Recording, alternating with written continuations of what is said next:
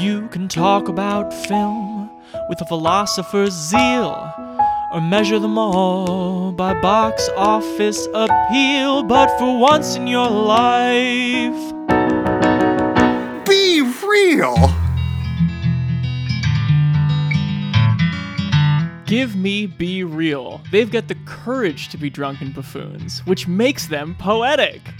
Welcome, one and all, to a movie reviewing, reappraising, genre-hopping podcast on the Playlist Podcast Network. I'm Drunken Buffoon number 1, Chance Solon Pfeiffer. I'm perfectly sober, and I'm Noah Ballard. How are you? It's been so long. It has been a really long time. Congratulations to you, Chance. You're a married person now. I did get married in the intervening days. Feels great. That's great. I feel more qualified to do this show. My lived experience is, up at least 50%. During the viewing of That Thing You Do when They're Engaged comes up on the TV screen on the Not Ed Sullivan thing they were doing, I was wondering, does Chance feel weird about this? No longer simply being engaged, but in fact being married? Yeah. Did you? Was it a triggering moment for you? Yeah. Careful listeners. Who the hell gave them the right? Careful listeners, he's married. No, I'm firmly in Wolfman territory now. Too scary for television. Studio musician, too old. Incredible. So we have a great episode for today, and I say great because I really found the movies that fall into this category very interesting.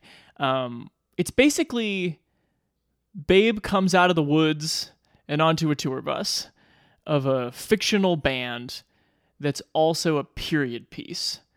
So we're doing. You mean Babe like a nascent person? You don't mean either attractive woman or talking pig?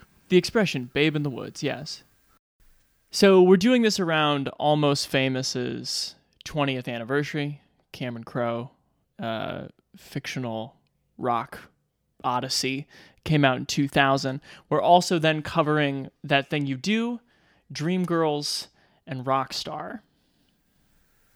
Wow, what a lineup. What is this thing we've done? What is this thing we've done? Well, I love that it's not only movies about fictional bands. It's also movies about fictional bands released in decades, in which it's not. It's a previous decade. Yeah. We really tried to do one per decade. Couldn't quite line it up. Llewellyn Davis just wouldn't. I screwed it up. It seems very 50s, but it's 61. So we just kind of ended up having to keep it at period. 4 seemed like enough to me. Yeah. Yeah, I couldn't get Noah to do her smell for a 90s picture, but yeah, 4 movies. Next time. 4 movies is fine. I just kept thinking about these in relationship to music biopics and the way in which these bands being fictional, because no service to fans has to be done and no service to copywritten libraries of music has to be done. I mean, if you're going to make a movie about Stillwater, you have to play Fever Dog. I mean, that just goes without saying. That's true. People will riot. But they do focus so much more on the industry, which allows the movies, even if they are, very sensationalized, to have this sort of wit and wisdom about them, at least right. Allegedly, which stops them from being melodramas and pushes them much more toward comedy, I think, because they're so full of winks and allusions.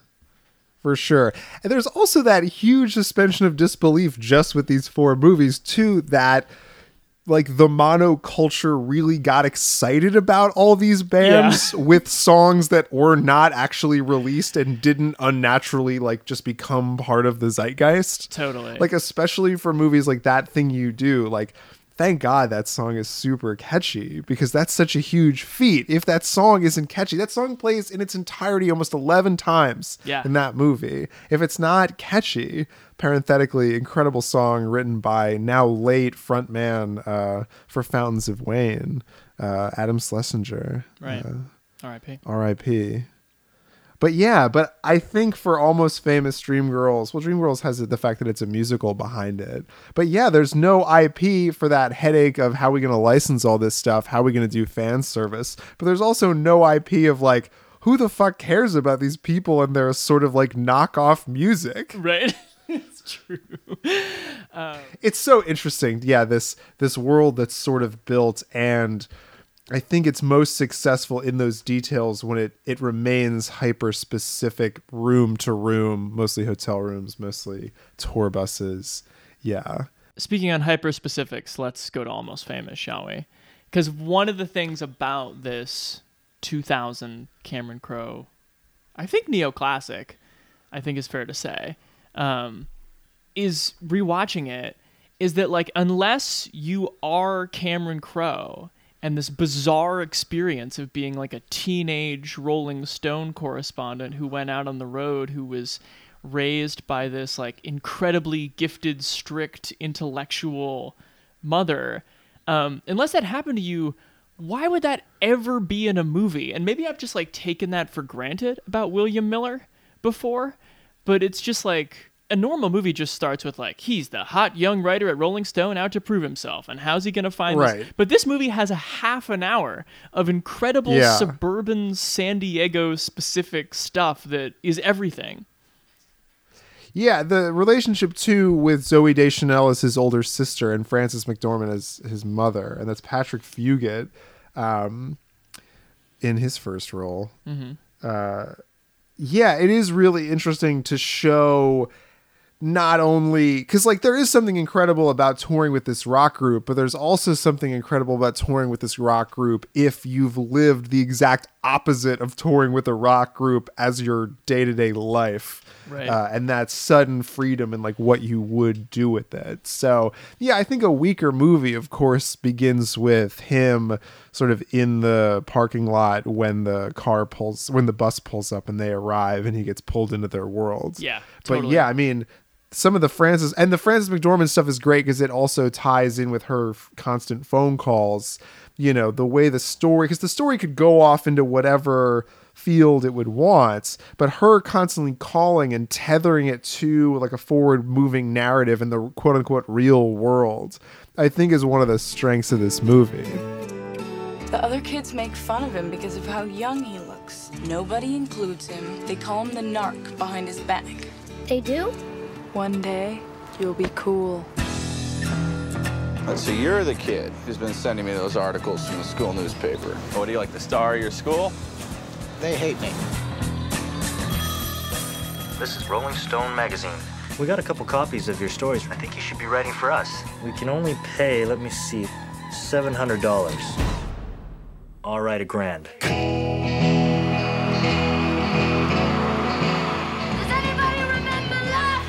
I'd like to interview you or somebody from your band. Oh, The Enemy, a rock writer.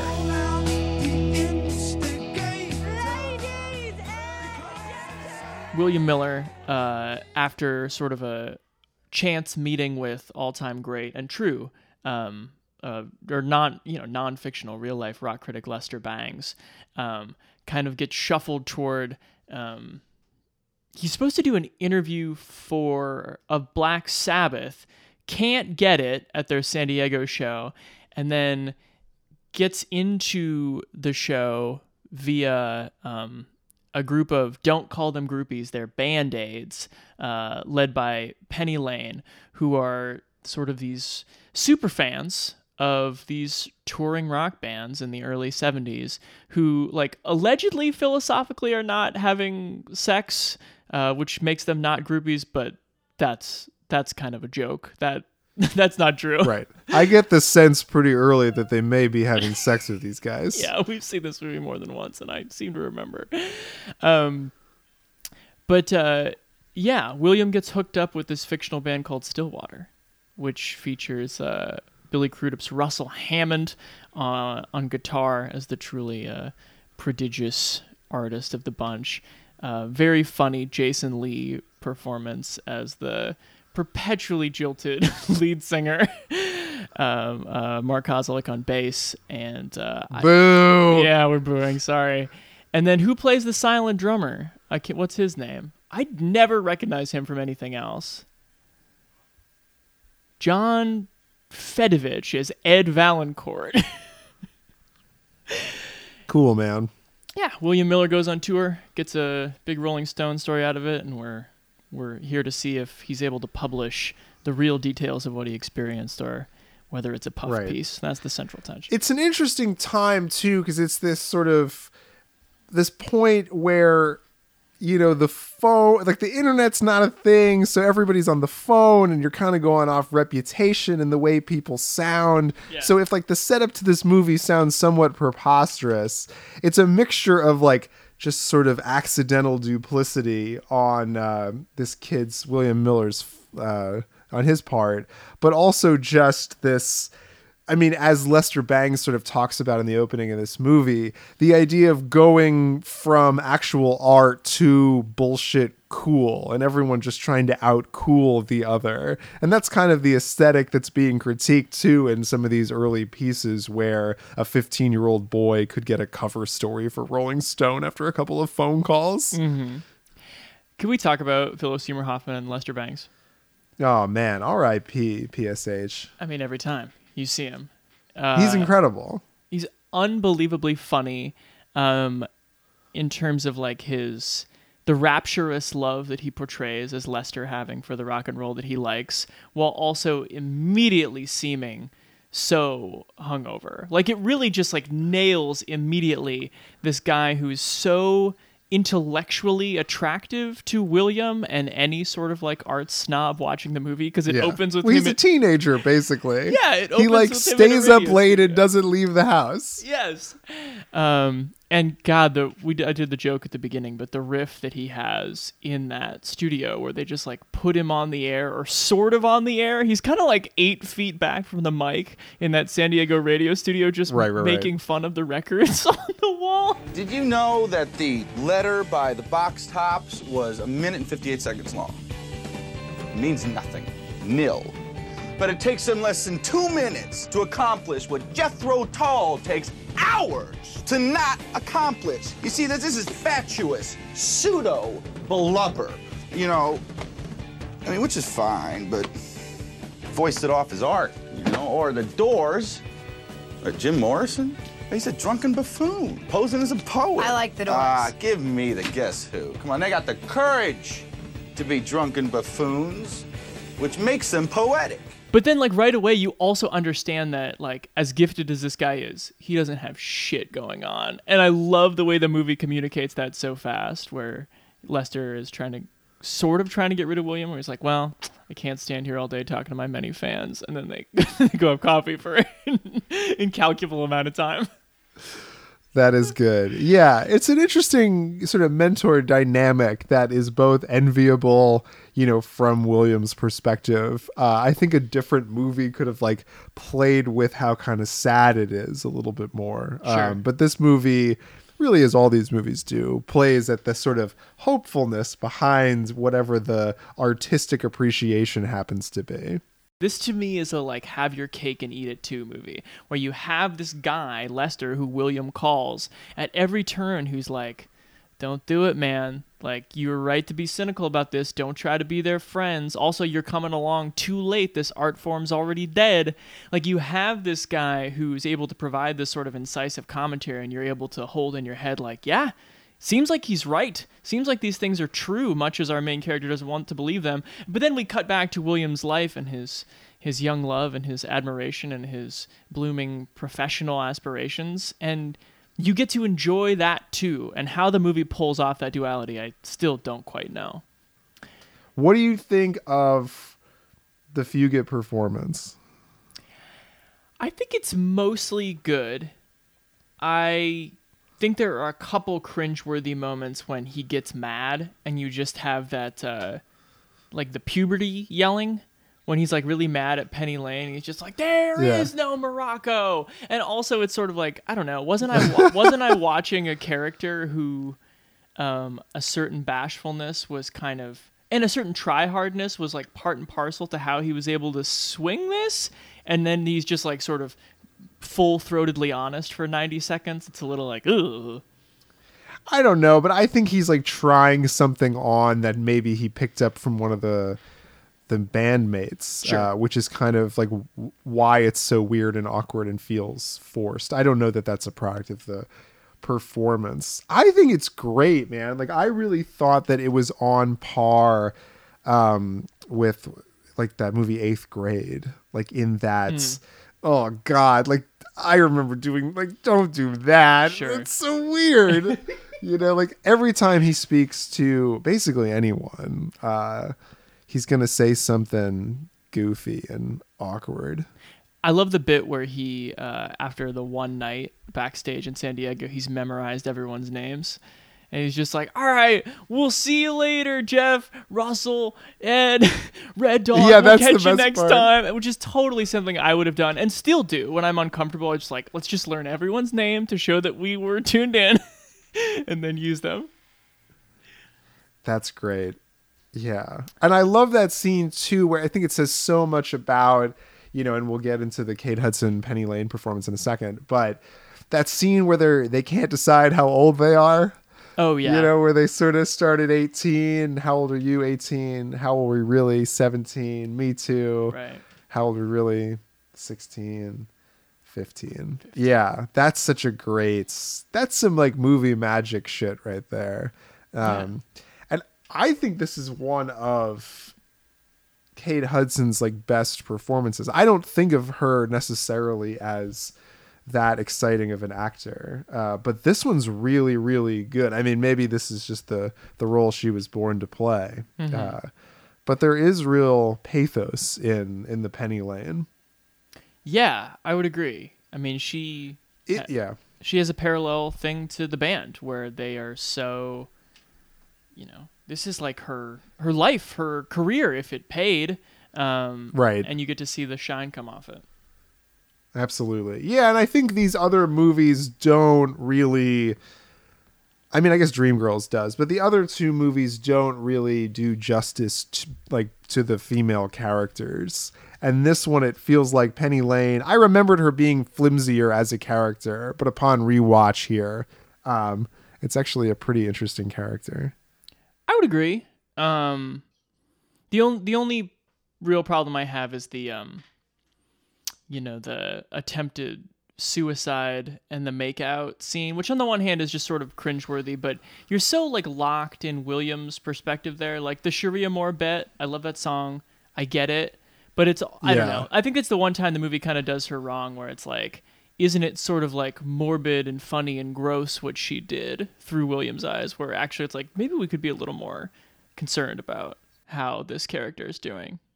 The read on that was weird. Like, I didn't quite understand like what he found so like appealing, or like how he knew in that moment that her like throwing up into the tub was the moment that like, I love her.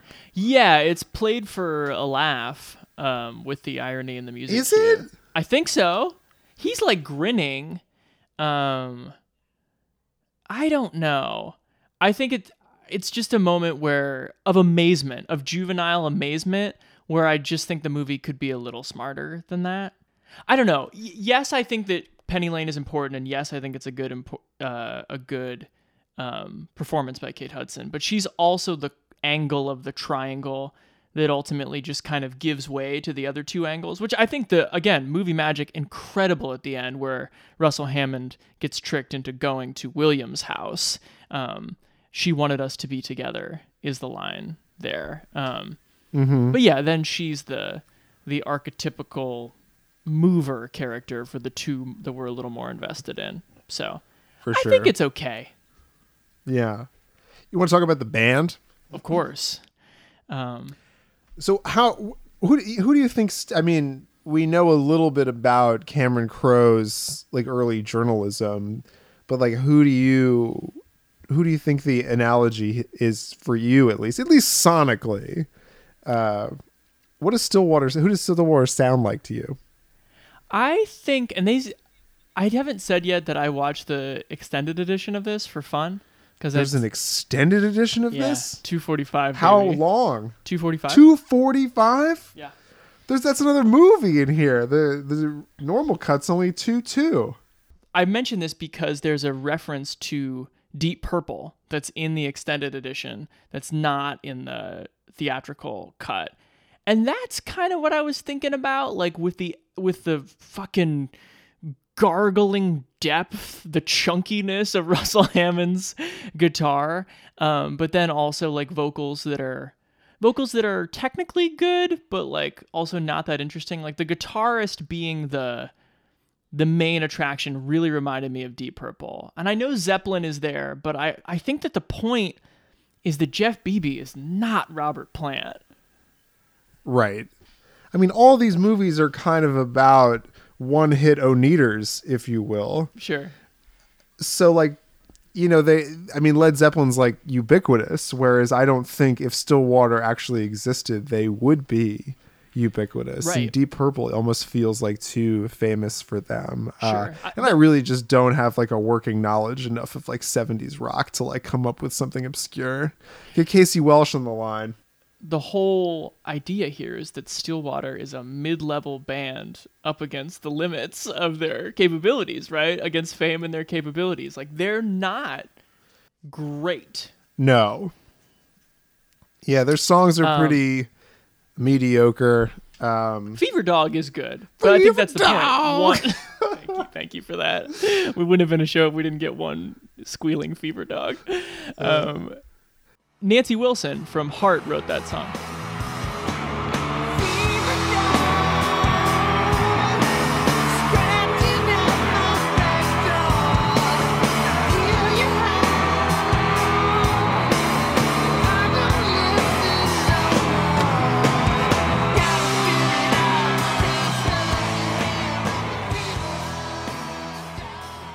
I think Jason Lee on this rewatch was maybe the consistently funniest part of this movie for me.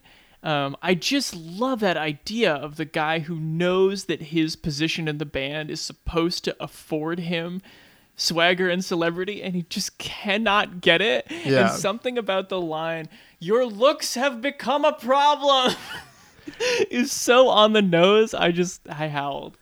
That is really good. Yeah, Steve Zahn walked, I think, so Jason Lee could run in this movie. Can we talk about another sort of like musical have your cake and eat it too magic trick of this movie? Yeah, what's that?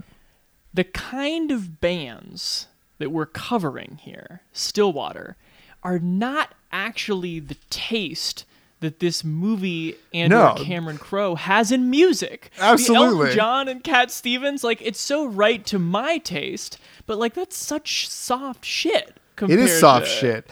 And it's such soft shit that I almost thought on this watch that the Tiny Dancers sing-along was the worst scene in the movie. Really? Well, that's a hot take. I don't think that Tiny Dancer fit the ethos of Stillwater as a collective and their not at all, and their groupies, so that they would have sung it. And I also didn't understand, like, are they all listening to the radio together, or did they just like spontaneously burst into? There's no moment where like someone like plays with a dial the way they do in That Thing You Do, and suddenly you hear like it coming from a natural place. Like, right. It just begins. It's just conjured in sort of a.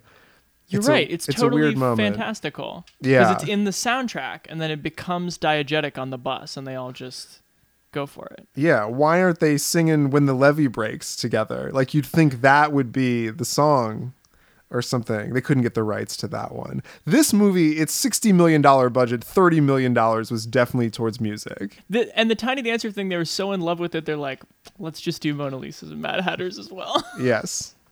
All right, what else do we have to say about Almost Famous 20 years on? Anything else? Who's your favorite cameo? Not to be an extended edition asshole, but there is an incredible scene where Kyle Gass from Tenacious D plays this middle of nowhere midnight disc jockey on a show called Night Circus, and the band like comes in to do an interview, and he keeps kind of like fading down their song, and they're like, are we about to do the interview? And then he just sort of starts commenting on it, and he's just like, Stillwater, a band that has been and is of course still being in the studio with me now as they were on this very record. And the joke is that he like falls asleep. He passes out in the middle of his profundity, and then Jason Lee and Billy Crudup just like say fuck a bunch of times on the air because Can't stop them. You sure That's they probably didn't my say favorite. feck? What's the difference? That's a great one. Good for the people who saw the theatrical version. Got to shout out.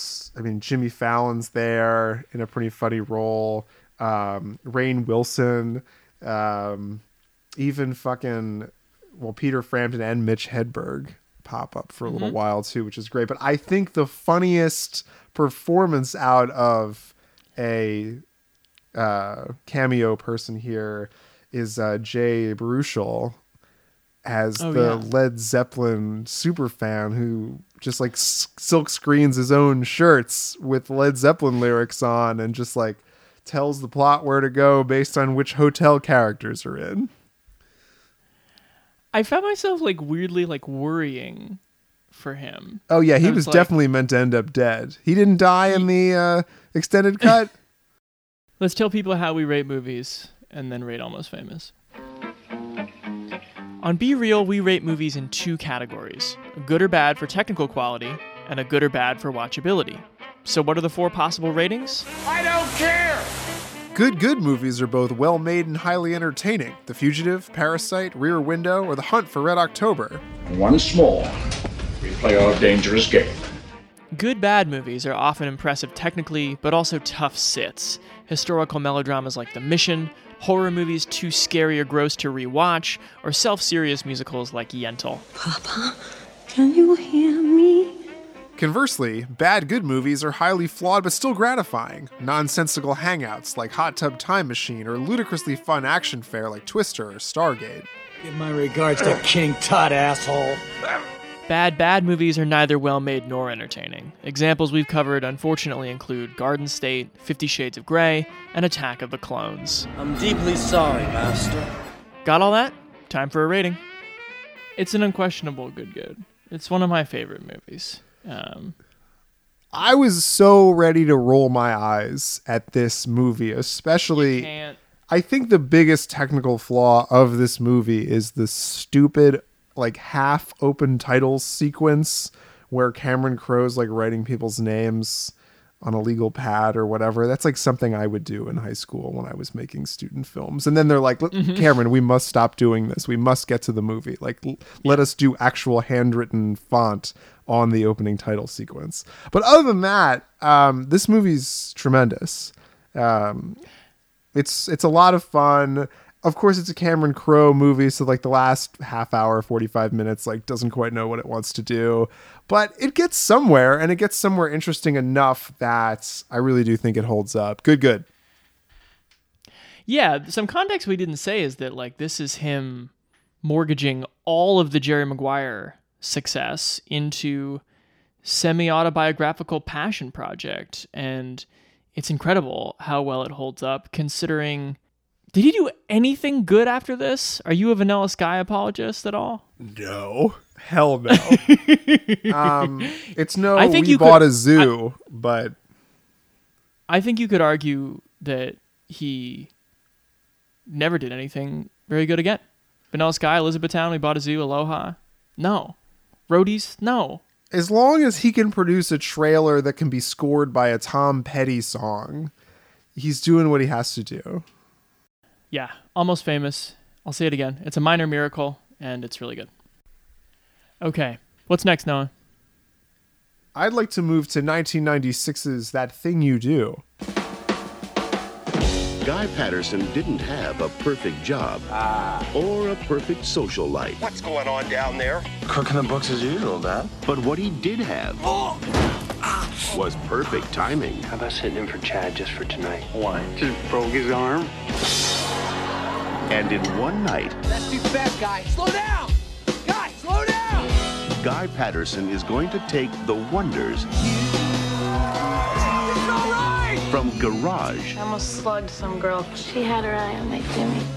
To greatness. Here's somebody I want you to meet. Mr. White is with Playtone Records. That thing you do, is snappy. We'd like to release it. We'd be on tour? Well, Mama, your son who loves you just left us in the lurch. Darlene, you just got promoted. You mean you're gonna start paying me? I didn't say that. America's Own Wonders!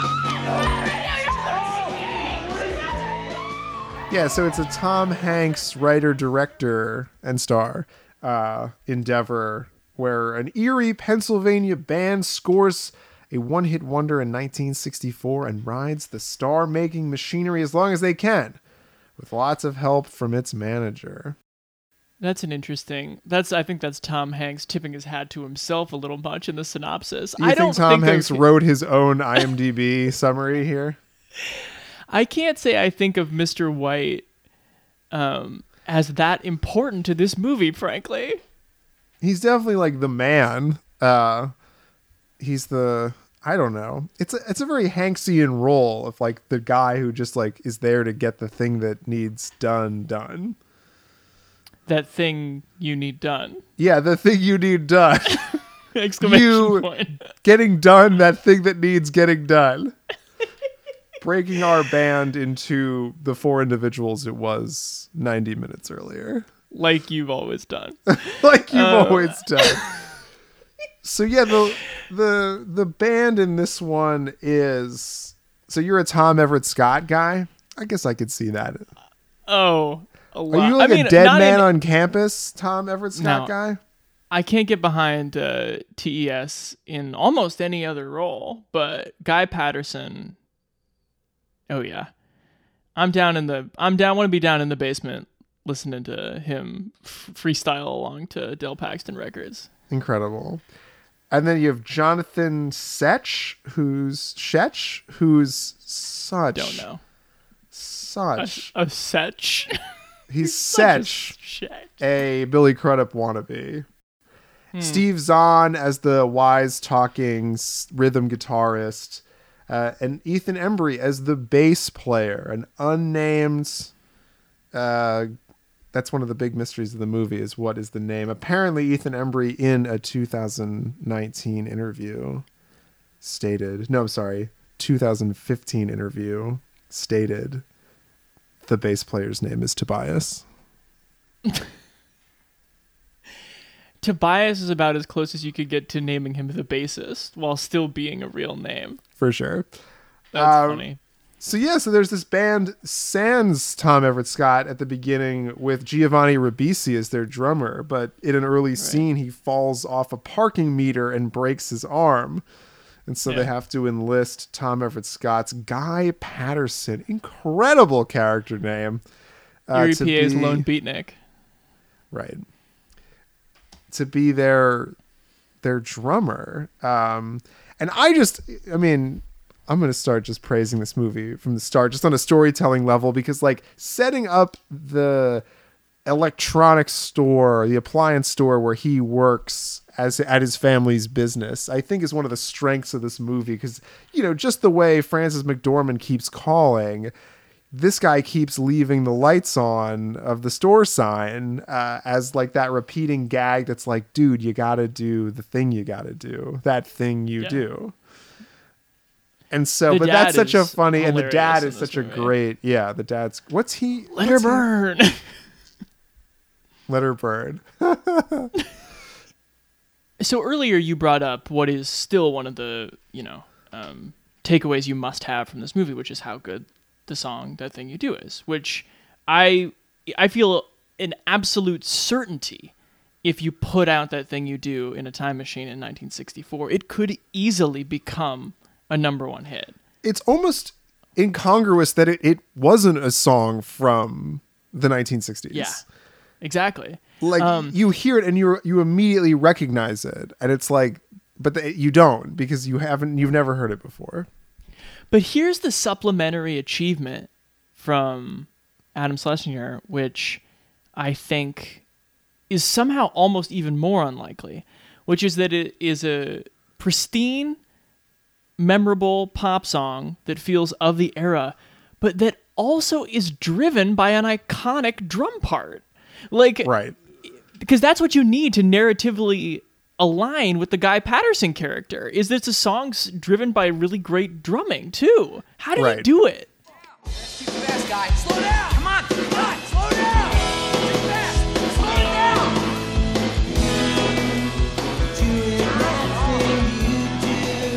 Oh, come on. That's too fast.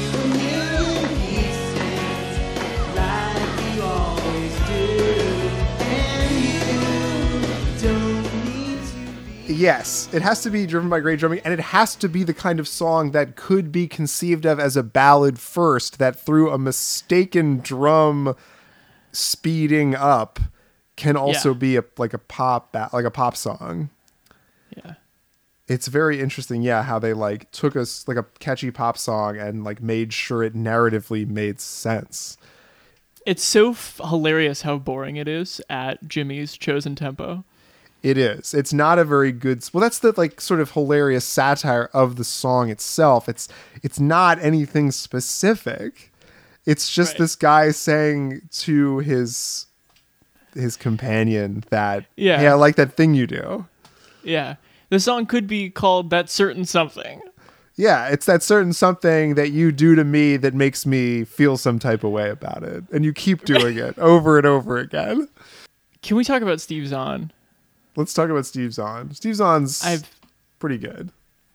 He's got a lot of memorable one-liners that I've enjoyed for as long as I've been watching this movie, where like the pizza owner's showing him the dollar bills and he's like, you know what these are, kid? He's like, presidential flashcards. As in, I wonder what happened to the Oneaters. But I think actually the funniest stuff is that it feels like it's unscripted. And what I think is very true to this band is like none of these guys really know each other that well. They go on this crazy ride, and it feels so correct that they break up because they're just bonded by momentum. Essentially, they're not like close. And so but what's funny is that they then keep like having bits with each other that I don't think the other people are really in on. So like the whole I am Spartacus thing that Guy Patterson keeps saying is like not a joke he's explained to anyone else in the band. It's just like a personal teenage catchphrase. Right. So much so that like people are rendered speechless by it, and like Charlize Theron just like hangs up the phone on him after he does it. Grace told me that reminded her a lot of me, like something I would do as a that's why I think it's not surprising that you love this movie, is because like you kind of are a Guy Patterson. Sure. Yeah, but I like Lenny's got some other great lines that I love, especially like when they first sign with that one manager who's like always playing a colonel in some war movie or whatever. Oh, Chris Ellis? Is that yeah, and he's like, a man in a really nice camper. What's to put our song in the radio? Which is I'm great. signing, you're signing, we're all signing. I love that. They're interviewing when they're interviewing them at the state fair and they get to him and he's like, oh, I'm not even here with these fellas. I got a pig in competition over at the livestock pavilion. That's pretty great. Or when he says that his most influential band is Captain Geach and the Shrimp Shack Shooners, which is the fictional Elvis-style band they've been portraying earlier that day. Oh, man. The one that really made me laugh, though, is for no reason when he's so loose. I love how little Lenny really cares. Like, in the moment where the tempo is mistakenly heightened, but it's working, and during the guitar solo, he kind of wanders to the back and he just goes, "What's going on back here? You're a lucky man." Which is just great. Oh, Steve Zahn. Apparently, Steve Zahn is actually a pretty talented musician. Parenthetically, he played all of the music in Saving Silverman, another gem. So in none of these movies, well, actually, Dreamgirls, the singing. But none of these like bands are the bands you're hearing. And they all, in the press notes and subsequent interviews, like they all made a big deal out of like, we practiced together so much so we could be like almost a band. It was like, okay, fine. But in terms of the faking it, Steve Zahn's like soloing on like Dance With Me Tonight and stuff, like he is right there on the note. Like he looks very capable in a way that, say, Dominic West in Rockstar is not even close to playing the chords he's supposed to be playing. That's hilarious. This movie also has some pretty good cameos and also like before they were famous moments. We said it already, but Charlize Theron. Love Chris Isaac as Uncle Bob. Yes. That's great. That was also a detail I'd never noticed before, is like when they record at Uncle Bob's church, they add the hand claps to the song. You've already heard the song twice at least. Oh yeah, but and you you're hear like, oh, it this like is good. it grows a little every time you hear it. They make the one choice to popify it, which seems so right. Yeah. I also love Rita Wilson, Tom Hanks's wife, as the cocktail waitress who inevitably is disappointed that this however old kid like probably won't be able to get a boner. Much has been made through the years of how much Tom Everett Scott resembles Tom Hanks and how it's kind of funny. I don't see that but you don't? Just physically? I mean he's got curly hair, but I don't think his face looks anything like Tom Hanks's. I think he's much handsomer than Tom Hanks. Well, yeah. But I think it's so funny that Tom Hanks was like, if we believe that comparison at all, that Tom Hanks was just like, Rita, I wrote you this bit part where you try to bed a hotter, younger version of me unsuccessfully. She's like, great, I'll do it. Anything for you, honey. Let me ask you this. How old are these guys supposed to be? That was a question I had because there's that scene where he's talking to the group of guys at the nightclub and guys like talking about being stationed in Germany. But was that just part of his service? Or like he didn't fight in World War II or in like the occupation afterwards, did he?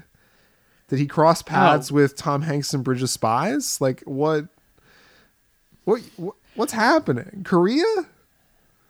Oh, I don't think it was like a wartime stationing. I think all of these guys are 19 or 20. Like maybe it was like they're all out of high school. Right. But I almost thought that like the implication is that Guy Patterson's like a bit older than them. Cause he's into like late 50s jazz and he'd been in Germany. Cause Guy seems to be like also taking his place. He's like keeping the books for the family business. It's almost like he's taking over the store. So I almost wonder if he's like closer to 30. That's so interesting. You could be right. I think what's so charming about the movie is they all act 19. Well, sure. Yeah. I don't know. Good question. Let me ask you this. With a 2020 goggles on watch of this movie, is the nostalgia and like wasn't it great to be alive in 1963 kind of grating? Maybe I could leapfrog the question. It's related. What a stupid question, Noah. I'm going to answer one of my own. No. It's related for sure. This movie has an odd relationship to black people. And some of it, I think, feels true as somebody who came from like a seemingly, at least to me at the time, innocent kind of sleepy white space. Like when you have a black hero, like the idolatry that you drum up in your mind, that's like kind of what you see play out between Guy and Dale Paxton. But it's actually the Oba Babatunde bellhop who's just like, I don't know like what that character is other than like grinning a little much. What can I do for you, You just know that sirs? there's like a scene coming up where he covers like for a white person and loses his job. Exactly. Yeah. And that feels so fantastical. It's just like, I went to the big city and like this man who was just unbelievably happy in his menial labor job told me where to see jazz because I was the hippest white.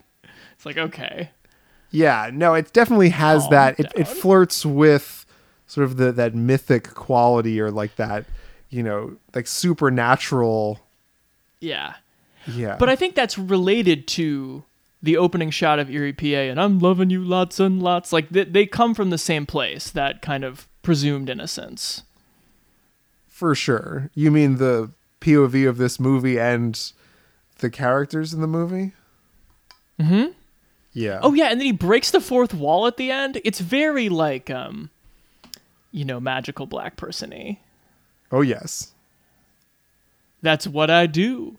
And then looks at the camera like, what? Why is that the final note of the movie? Why is that the final note of the movie? Interesting. It's odd. I just noticed that. That's one of the few flaws, I think. Mm-hmm. What else you got? One of my other favorites cameos in this movie I'm not going to talk about Paul Feig being one of the DJs. I hate Paul Feig, and everybody knows it. We all do know that. In the last scene with Del Paxton, Ernie, the Discmaster engineer in the booth, is independent film director Mars Callahan, who you would know from only the very obscure movie that I loved from 1,000 years ago, Pool Hall Junkies, starring him and Christopher Walken. How about that? I don't know that movie. You recommend? Cut. That's some video store shit right there. That's a nice trick too of like, you're at the end of all this whirlwind ride that was never meant to be. Bands come and go, as Del said. But like the small dream, the small forgotten dream of like, you want me to roll tape on you jamming with Del? It just feels, it's just tried and true arcing, and it works so well. And then he's got the tapes with him in the next scene when he gets back to the hotel. It's very cool. It's not a deep movie at all, like thematically, but there is a richness in detail that continues to pay off through the years, which I greatly appreciate about it. Good. And I almost think, too, that it gets away from some of the larger critiques that we have of it, because it does kind of make that larger point about, bands like this. It's out of O. Henry that they're called the Wonders, because of course they only have one hit. Like, why wouldn't any other band be called the Wonders? And then you put it together at the end. It's almost like the song itself. Like, how could this song not have been written already? Well, it's like, how could a band not be called the Wonders already? And then you realize, because they're one-hit wonders. And, like, that's the reason nobody would be called the Wonders. And realizing that this contract that they signed, like the way Tom Hanks walks out of the studio at the end, where he's not disappointed, he's not discouraged, he's not whatever, he's done with his job and he's gonna go do the next thing now, is this like really interesting indictment, I think, of how the capitalist model kind of applies to these young people who have a lot of talent and smarts and whatever, and they ride it for as long as it'll go, and then the system snaps back into place and they go back into obscurity. And I mean, seeing at the end that like one guy's just like a construction contractor is very poetic, I think. Yeah, it has no problem testifying to its lightweightness. Right. Which is great. Very I give it a good as well. Cool. Can I throw out my comp for the Wonders? Oh, please. You can get on Wikipedia and it'll be like, here's all the references to the Beatles. That's bullshit. This band is clearly not the Beatles. I think that the comp, and I feel good about this, is the McCoys, who had a single #1 hit in 1965. Do you know the song, Noah? That Thing You Are? A fool's guess. The song is Hang On Sloopy.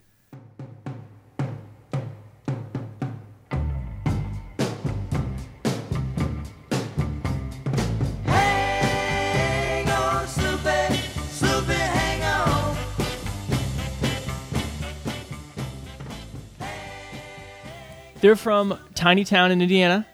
They have one #1 hit. They were broken up. The original lineup was done 3 years later, and the studio immediately made them start doing cover songs. And the band was done completely by 68 or 69. I think that's the comp I hunted down. That's great. 2006, Dreamgirls.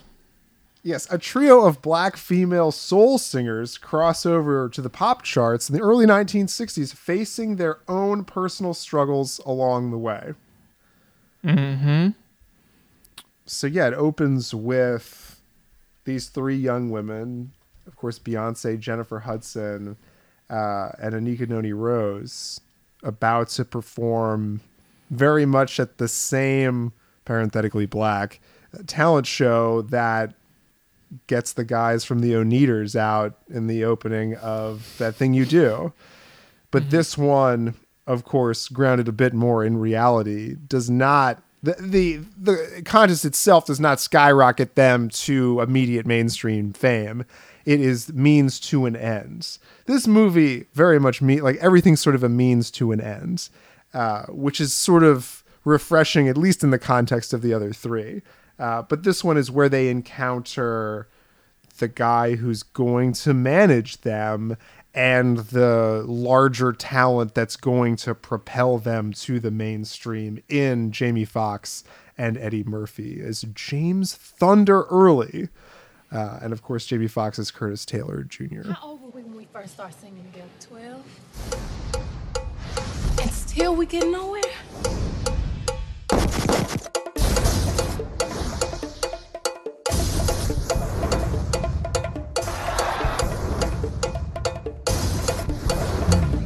What you need is a break. And I'm here to give it to you. You swear? If I'm lying, I'm dying. 1, 2, 3, hit me!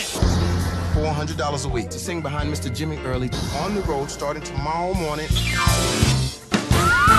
Hey, thank you so much. You're saving Jimmy's life. I'm at your feet. I'll do anything for y'all. Exactly what would you like Jimmy to do for you, baby? Oh, I know what's happening. I've been around. I don't believe this all can be happening to me. Through every town. Miracles happen all the time, baby. So this is based on a 1981 musical with music by Henry Krieger and the lyrics by Tom Eyen. I think I'm saying his name right. The funny thing about this one is that for like legal reasons, I think Krieger and Eyen had to deny that the movie was like based on classical Motown acts in the way that, like, for instance, Rockstar is just like, this is Judas Priest. Like, it's in the reporting. This movie's like, this. We've never even heard of the Supremes. And if you think this movie is about the Supremes and Berry Gordy, we don't know what you mean. Right. Well, it's kind of the proto, like, Jersey Boys kind of musical before taking the catalog of a person or a group or whatever and turning it into a loosely affiliated drama. It's a stolen jukebox musical. It's a stolen jukebox musical with all the names scratched out and all the records a little bit warped to sound a little bit different. Yeah. Which I think is charming, silly, kind of dumb, a little... I have to tell you that... So I watched this movie a few times in 2006. My sister and I really liked it. I remember liking it too in theaters when I saw it. I was pretty bummed out to find that the musical was two white guys and the director, Bill Condon, obviously a white guy. Yeah, he's just the whitest guy you can find. Yeah. But the original musical authorship itself was like most troubling to me. Right, because on its surface, it looks like a project that really does like celebrate Black creativity, but at its core, it absolutely does not.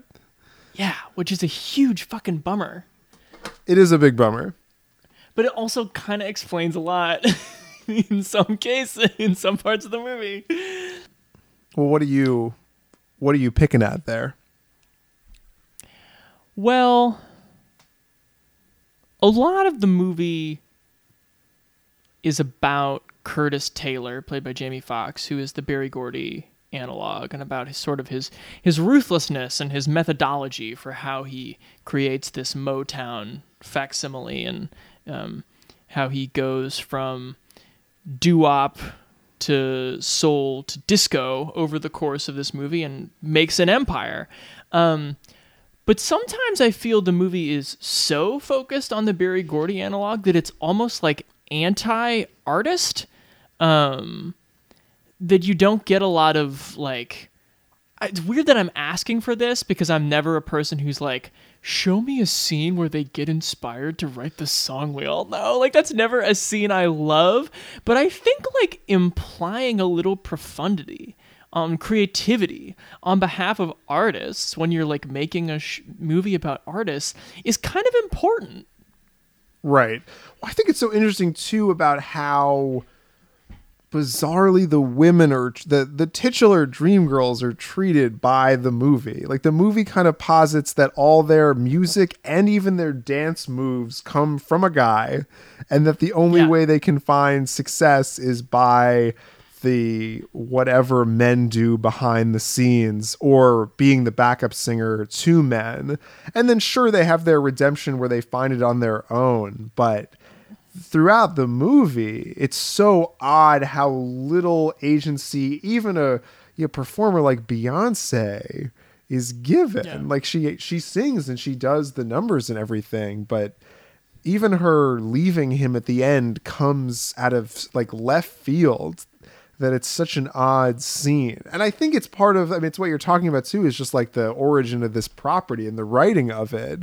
You know, I found it particularly unforgivable that the movie has a scene where Jennifer Hudson, arguably the most talented person, not only like as a character in this movie, but like just in this movie, has to have a scene where she's in a like Precious-esque welfare office being like, well, my dreams were stolen from me from the record company, so that's why I haven't looked for a job, while her daughter sits there sobbing. And it's like, what's happening here? Like, why are you portraying these women as so naive as to think that like they would be more grounded, knowing that like this was such a long shot to begin with, that like, why would they count on it? That's such a weird sort of anachronistic sense of privilege to think that, oh, I'm going to be famous one day, so I'm not going to look for employment. Like, that's bizarre. Just the notion of authorship that this movie, for its own reasons, seems to refuse to examine.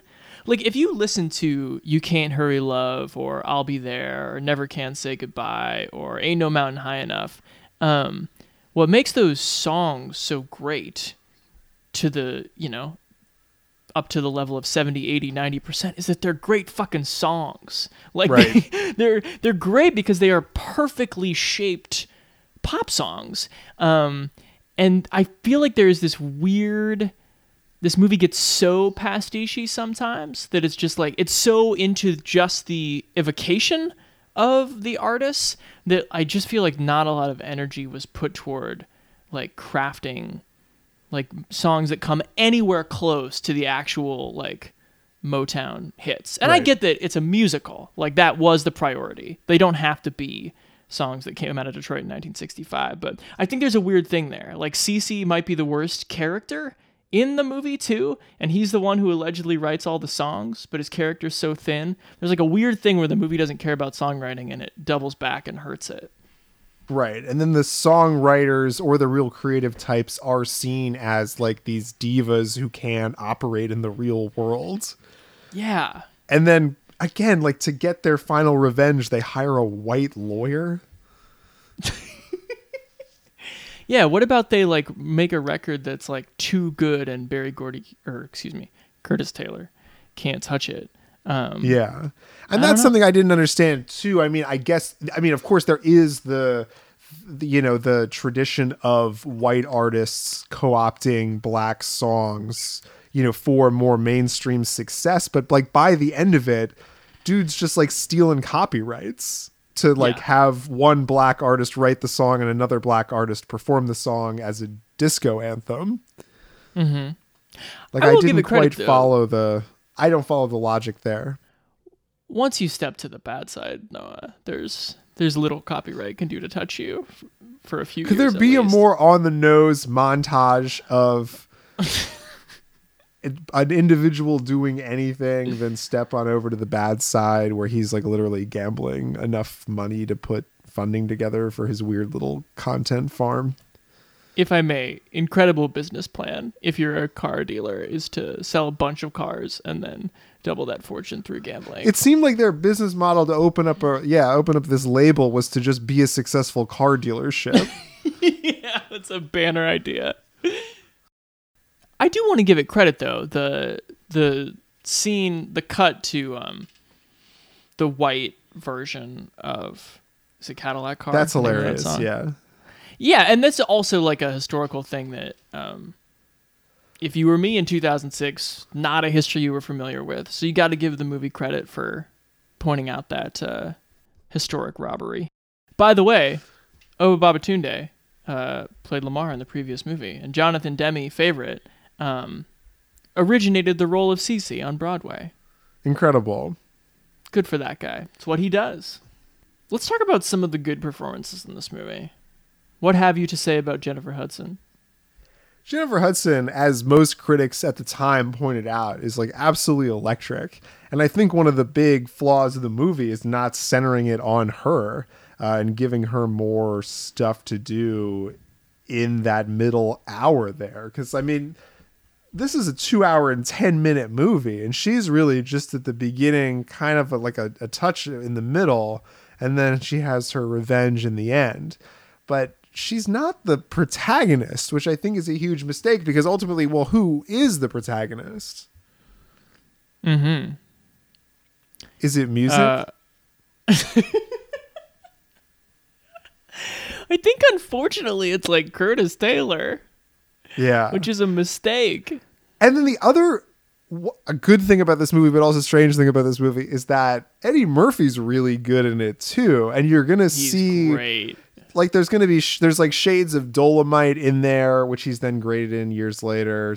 Almost 15 years later. Jesus Christ. But then, like, the movie's like, well, Eddie Murphy hasn't had that many good scenes in a few minutes. Do you think he's got some heroin in his pocket? Because he could just pull it out if you wanted him to. He's going to do it. He's going to do the heroin, and then he's dead. Yes. But I think the best acting in the entire movie is when Curtis Taylor is like, James Thunder Early, I don't give a shit about this Patience song. And he like just takes out his heroin kit, and everyone's like, James, are you sure? And Eddie Murphy, it's an inspired choice, whether it's in the script or not, just like looks off everyone in the room, being like, says nothing, but it's like, I'm doing it. And everyone just like slowly kind of leaves. Like there's some real power to that performance that is, it's given a chance to shine, but there's just so many other characters who can't generate that same power. It made me feel bad for Eddie.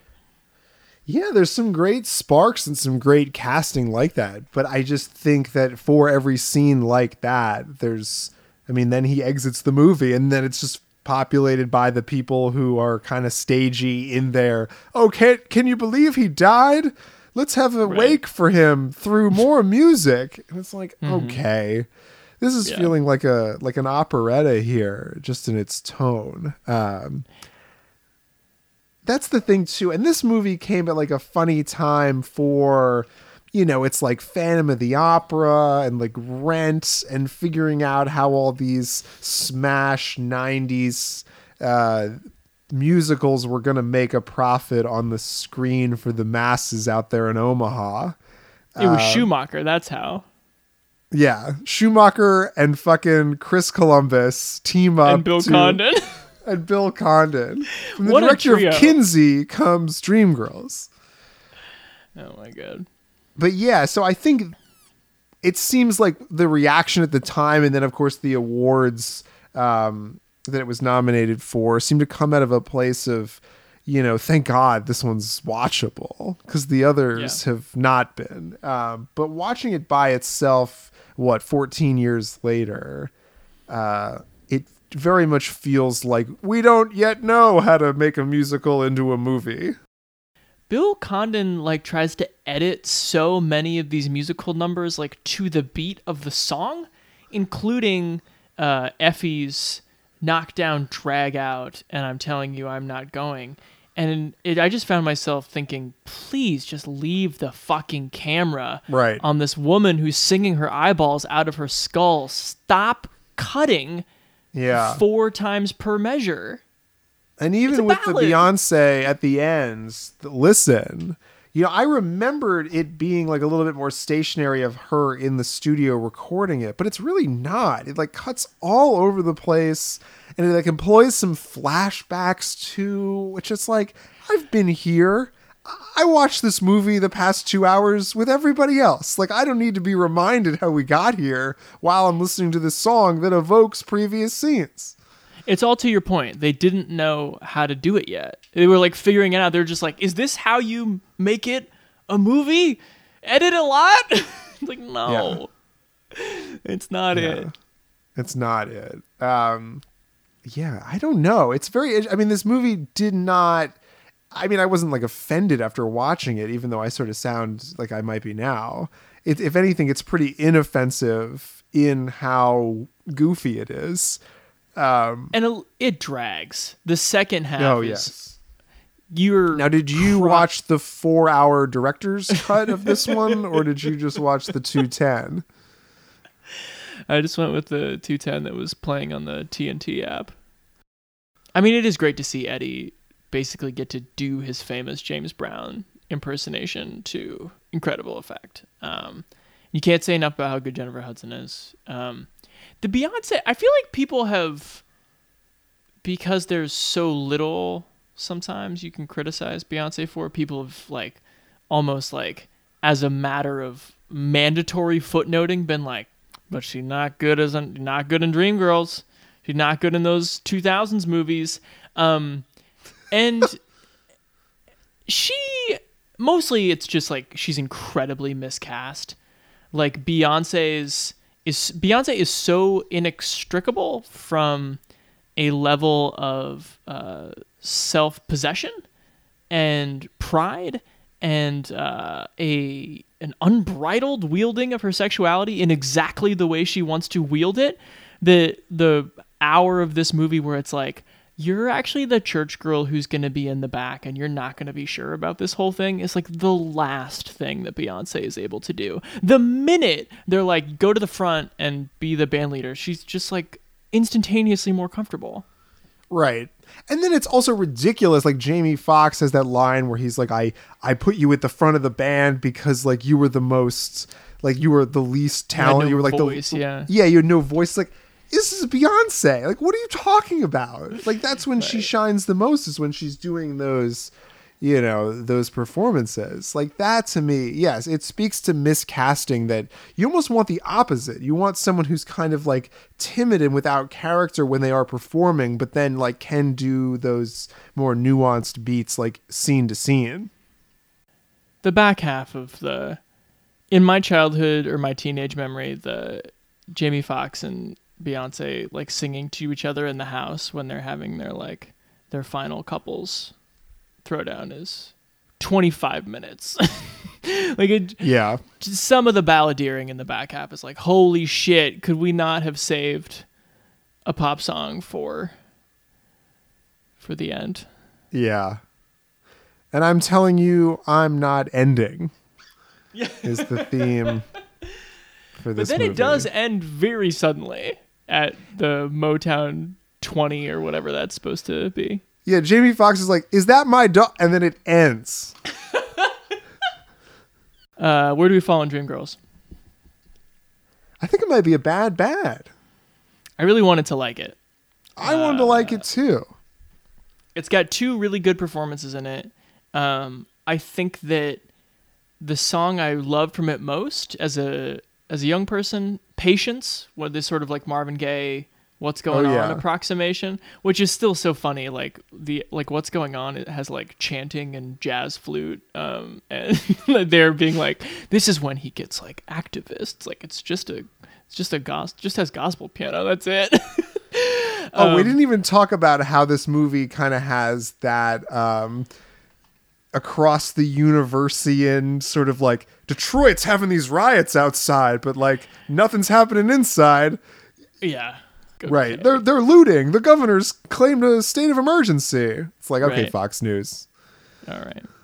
Bad, unfortunately. To and 2001. And with that introduction to the main event. No.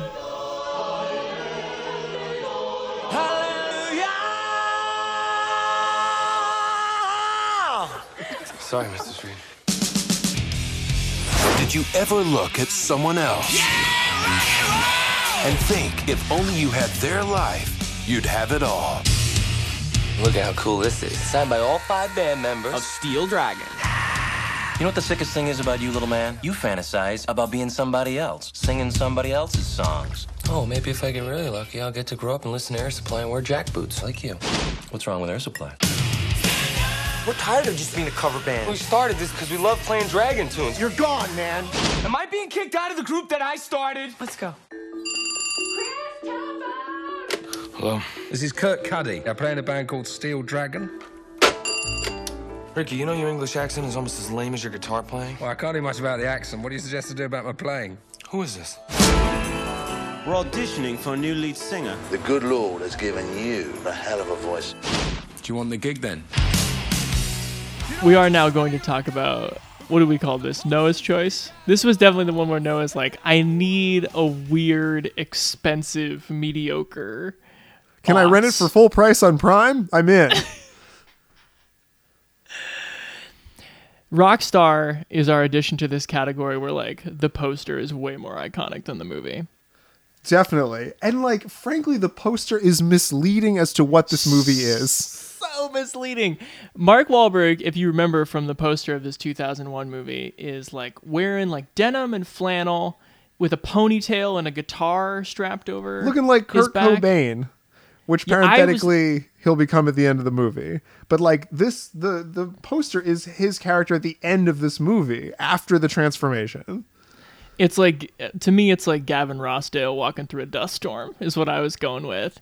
But it's so funny that the movie is really, really uncomfortable marketing the fact that Rockstar is completely submerged in the genre of hair metal. Absolutely, 100%. I think the two biggest issues with this movie, just on a marketing standpoint, yes, exactly what you talked about. It's afraid to say what it is. And the second one is that it came out on September 7th, 2001. I didn't know that. So that could be why it lost $50 million, huh? Yeah, I mean, that one's with the gods. So Rockstar is directed by Stephen Herrick. Who? Right, but we're talking about the director of Noah's favorite Mighty Ducks here, who that man you just hooed. You're right. Mr. Holland's Opus, Three Musketeers, Bill and Ted's Excellent Adventure, 101 Dalmatians, live action. He had a lucrative 90s, even though nobody remembers who that is or views him as having any authorship over those movies. No. Yeah, this one seems to be the likely transition from what he did a year earlier in the Black Sabbath full-length music video. Totally, yeah. I mean, kind of. Yeah, the IMDb synopsis is, lead singer of a tribute band becomes lead singer of the real band he idolizes. I guess that's fair. Very to the point. Yeah. Steel Dragon? Steel Dragon! Yeah. No, it just gave People me the rock and roll fucking horns. love Steel Dragon. That's what I think is hilarious about this movie, is that even at the moments where you think someone's going to be like, yo, Steel Dragon sucks, they don't. They actually deeply like Steel Dragon. Everybody likes Steel Dragon. I appreciate that, even as I certainly... Well, this is the thing, and you arrived here, so I'm going to raise the question. Does this movie provide you the moment to revel in the, like, you know what? Fever Dog's a pretty kick-ass song. Do they give you that moment, or did I just not revel in it because, like, I don't care about Judas Priest and Poison? I mean, these songs aren't very good. Fever Dog's forever burrowed into my brain. Which part? But just the Fever Dog. Oh, yeah. Okay, I got it. Scratching at my back door. We definitely don't have the budget for another line, so please. And please constrict your remarks to Fever Dog. But that's the thing, too. So this is the fallacy, the filmmaking fallacy I'm talking about here, is not only do you have to buy into the fact that there's this ubiquitously loved band, Steel Dragon, but that the tribute band for this fake band is so good that 150 people show up to a fucking cement factory to listen to them play. Yeah, it's outrageous. Sure, in Pittsburgh. Is it Pittsburgh? It's probably Steel then. That's right. Well, yeah, because of Steel Dragon. There was a thing in the movie about that. Cement Factory's fine, though. I was with you. Maybe it's the steel. Maybe I haven't considered the steel in this whole thing. So, yeah, Mark Wahlberg plays Chris Cole, who is just the dedicated, fastidious frontman of this tribute band that also has Timothy Olyphant in it, and he's like trying to hold them all to the level of greatness that he's been obsessing over through this band's entire catalog. And one of the things actually that makes Judas Priest a fit is, as I was watching this, I was like, but the run of most of these hair metal bands was so short. Like, how can he be like, this is from the 73 tour, but like Judas Priest actually has that like 15-year kind of career before the mid 80s. I'm gonna have to stop you there and say, what? I didn't even get to the best part about this movie and its fallacy around the fake band. What, the idea that not only is there a tribute band that gets 150 people to come out to a show, there is a rival tribute band that they like compete with for authenticity and legitimacy, like for the same cover band fans, I guess. In Pittsburgh. And the best part is that the guy who is the frontman for the other band is Stephen Jenkins from Third Eye Blind. Uh-huh. At one point, I really did want him to ask Mark Wahlberg to step back from that ledge. There are some really good movie moments in this movie, actually, and one of them is when the two tribute bands, who are pretty much dressed the same, like literalize that Spider-Man meme of the two Spideys shooting at each other, as like the guitarist is grabbing onto the guitarist from the other band, being like, "Don't pull my blouse, bro!" And they all fight the identical member in the parking lot of like wherever the Steelers of Heinz Field. Incredible. Good shit. So if you've gotten past all of that, then you need to buy into the fact that for whatever reason, and we can debate this a bit, they're kicking out Steel Dragon. This is not the Steel Dragon cover band. They're kicking out the iconic lead singer, Bobby Beers, because either he's a diva on the road or he's gay. On the one hand, it's dicey.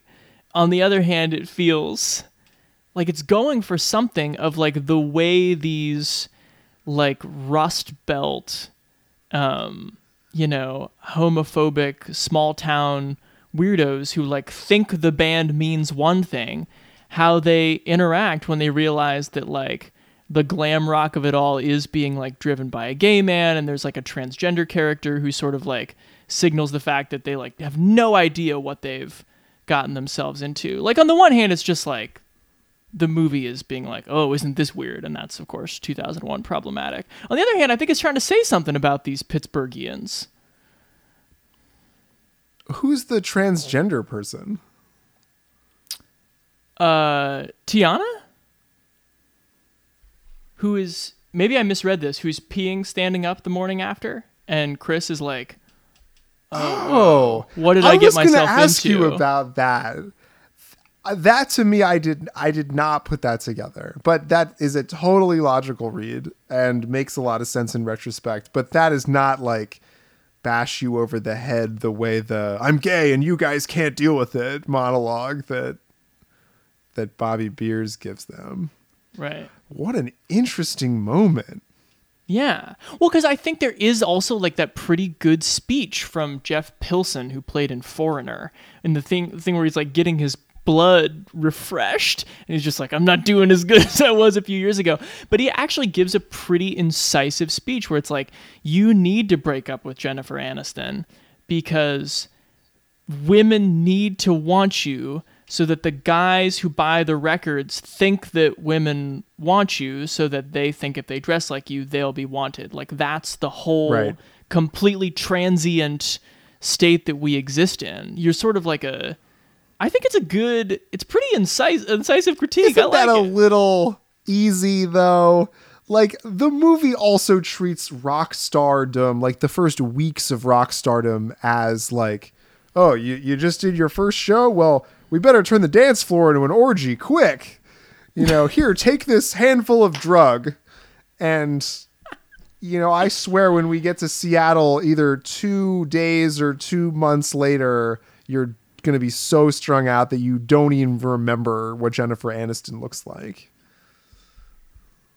No, Frankly, all of that stuff. I didn't remember what she looked like because she'd been out of this movie for so long. I totally agree that all of that stuff is easy and lame. I was talking about something else. I think the movie has a few moves in addition to like a bunch of stereotypical bullshit. Night moves? Oh, these are definitely night moves.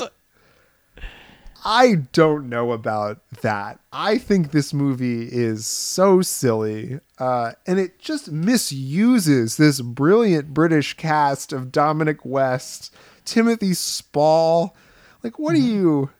It almost sounds like they are both faking bad British accents because they're doing like rock star British accents. Right. Probably because they've forgotten what an accent sounds like after the weird gambit of Mark Wahlberg pretending he's British and then giving it up halfway through the first performance where he just spurts his blood everywhere because he falls off the fucking steps like a chump. This is one of those movies that just like is a little creative in the middle and then dies under the weight of like what it has to do. And that's all completely borne out in the Wahlberg performance. Because like a lot of this movie is the movie forcing him to do Dirk Diggler stuff, which I forever think is Wahlberg's best mode, is when he lets the movie treat him like a doofus. I mean, this is 4 years after Boogie Nights, 2 years after Three Kings, right after Perfect Storm. His star turning. But the more... It's the Wahlberg conundrum is that the more power he gets... Bobby! Come Christina. home, Bobby! I love you, baby. You're like the waves. The more power that Wahlberg gets over his roles, the worse they get, because it has to resolve in him. The key question of this movie is that like this is a weird guy who's like getting on his amateur bandmates about like that guitar shriek is not like the shriek on the record. And then there's the revelation that he never even wrote his girlfriend the song that she's been cherishing since they were 15. Like the arc that needs to be resolved here is like, what is this sort of like borderline OCD guy who thrives on showmanship but lacks confidence? Like, where is he going? And Right. the movie has no ability to actually engage with those character questions. Yeah, I almost thought it was out of character when Mark Wahlberg was suggesting that they use his original songs for the next album. When did he write songs? He doesn't write any songs. No, he doesn't. He's not a creative guy. He's Right. I don't know what he is, but he's an obsessive who mimics. He's an obsessive with a flair for the theatrical. Yeah. Yeah, this movie has, like we already mentioned the songwriting, it has internal conflicts that border on the flailing. Like, isn't there a whole thing where the Timothy Spall manager is set up as a date rapist? Basically, yeah. And then it turns out, well, he's probably still a date rapist, but he has this long lost love. But yeah, he never like acts it all the way through, and then his love story ends up being what sets Chris free. And that's like, where is this shit coming from? Yeah. Well, it's the thing. The characters you're supposed to think are cool are ultimately not cool. And the characters who you think are creeps, like, turn out to be the secret saviors. And it's like, well, I just hate everyone. Yeah. Because there's like a universe too where even the Timothy Oliphant guy is like very sympathetic. Like perhaps there's a version of him where it's like he's trying to have like a normal life and like does the band thing as like a weekend warrior, but like understands that being in a tribute band is not a career. In Steel City, baby, it might be. Right, but it's played for such antagonism that he dares play original songs. Like I'm sitting there being like, why the hell's Timothy Oliphant telling him about new songs? Like play the hits. You know, get Stephen Jenkins out of there. Tell him to take his amp home. That's a pretty funny and badly directed scene where they start like fist fighting on the actual stage. You didn't want to hear, what's the song that Timothy Oliphant's character keeps raving about? Hole and a Half? I believe the line is, I think a hole and a half kicks ass, and I'm proud as shit to have written it. Oliphant also, like, Oliphant would goof a lot in the late 90s and early 2000s, like when he thought the movie was kind of like loose and beneath him. See Laser Cut Keys and Gone in 60 Seconds, and I think he's goofing a little bit here. There is definitely a wily Oliphant in this part where he definitely is just doing it for the paycheck. Yeah. Much the way Steel Dragon is doing everything. Another thing that I hated about this movie was that it ended with a goofs section. A movie like this, don't do what suspension of disbelief you have gotten from the audience member, you then throw it out when it's just like, oh, look, it's Mark Wahlberg doing his Marky Mark thing. How amusing. Yeah, it wasn't a comedy. I would request, though, you've got a pretty decent Mark Wahlberg. I'd like you to do a little something. That'll at least make this experience bad good. Hey, Timothy Olyphant, could you maybe do the squeal like it sounds on the record? Thank you.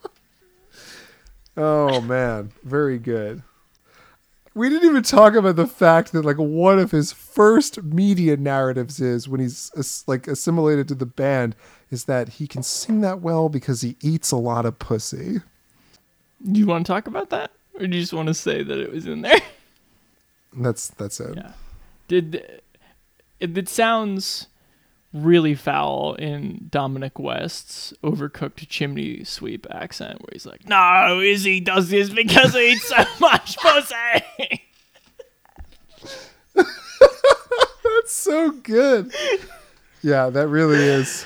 And it's really weird going. He's like, oh, my voice is so good because my choir teacher in Pittsburgh, PA, tells me to breathe a certain way. Like, no, it's because you eat so much pussy. Mary Poppins. Really okay, we gotta go. We're gonna play a hit song, Chim Chim Chiroo. It's a terrible movie. I can't believe you thought it was bad good. I didn't. I said it was bad. I just was suggesting. Oh, thank God. I think there was some stuff going on. That's all I'm saying. At least you made a case for it. Oh, you know what I forgot to talk about is how the whole time I was like, don't forget to make a Stacey Jacks joke when we talk about Rockstar, and the ship has officially sailed on my Stacey Jacks joke. What was gonna be your Stacey Jacks just joke? That it was like his key influence, or like, do you think that Bobby Beers got kicked out of the band to make room for Stacey Jacks? By the way, for those of you who don't know, and I'm sure it's a very small percentage, Stacey Jacks is Tom Cruise's character in Rock of Ages.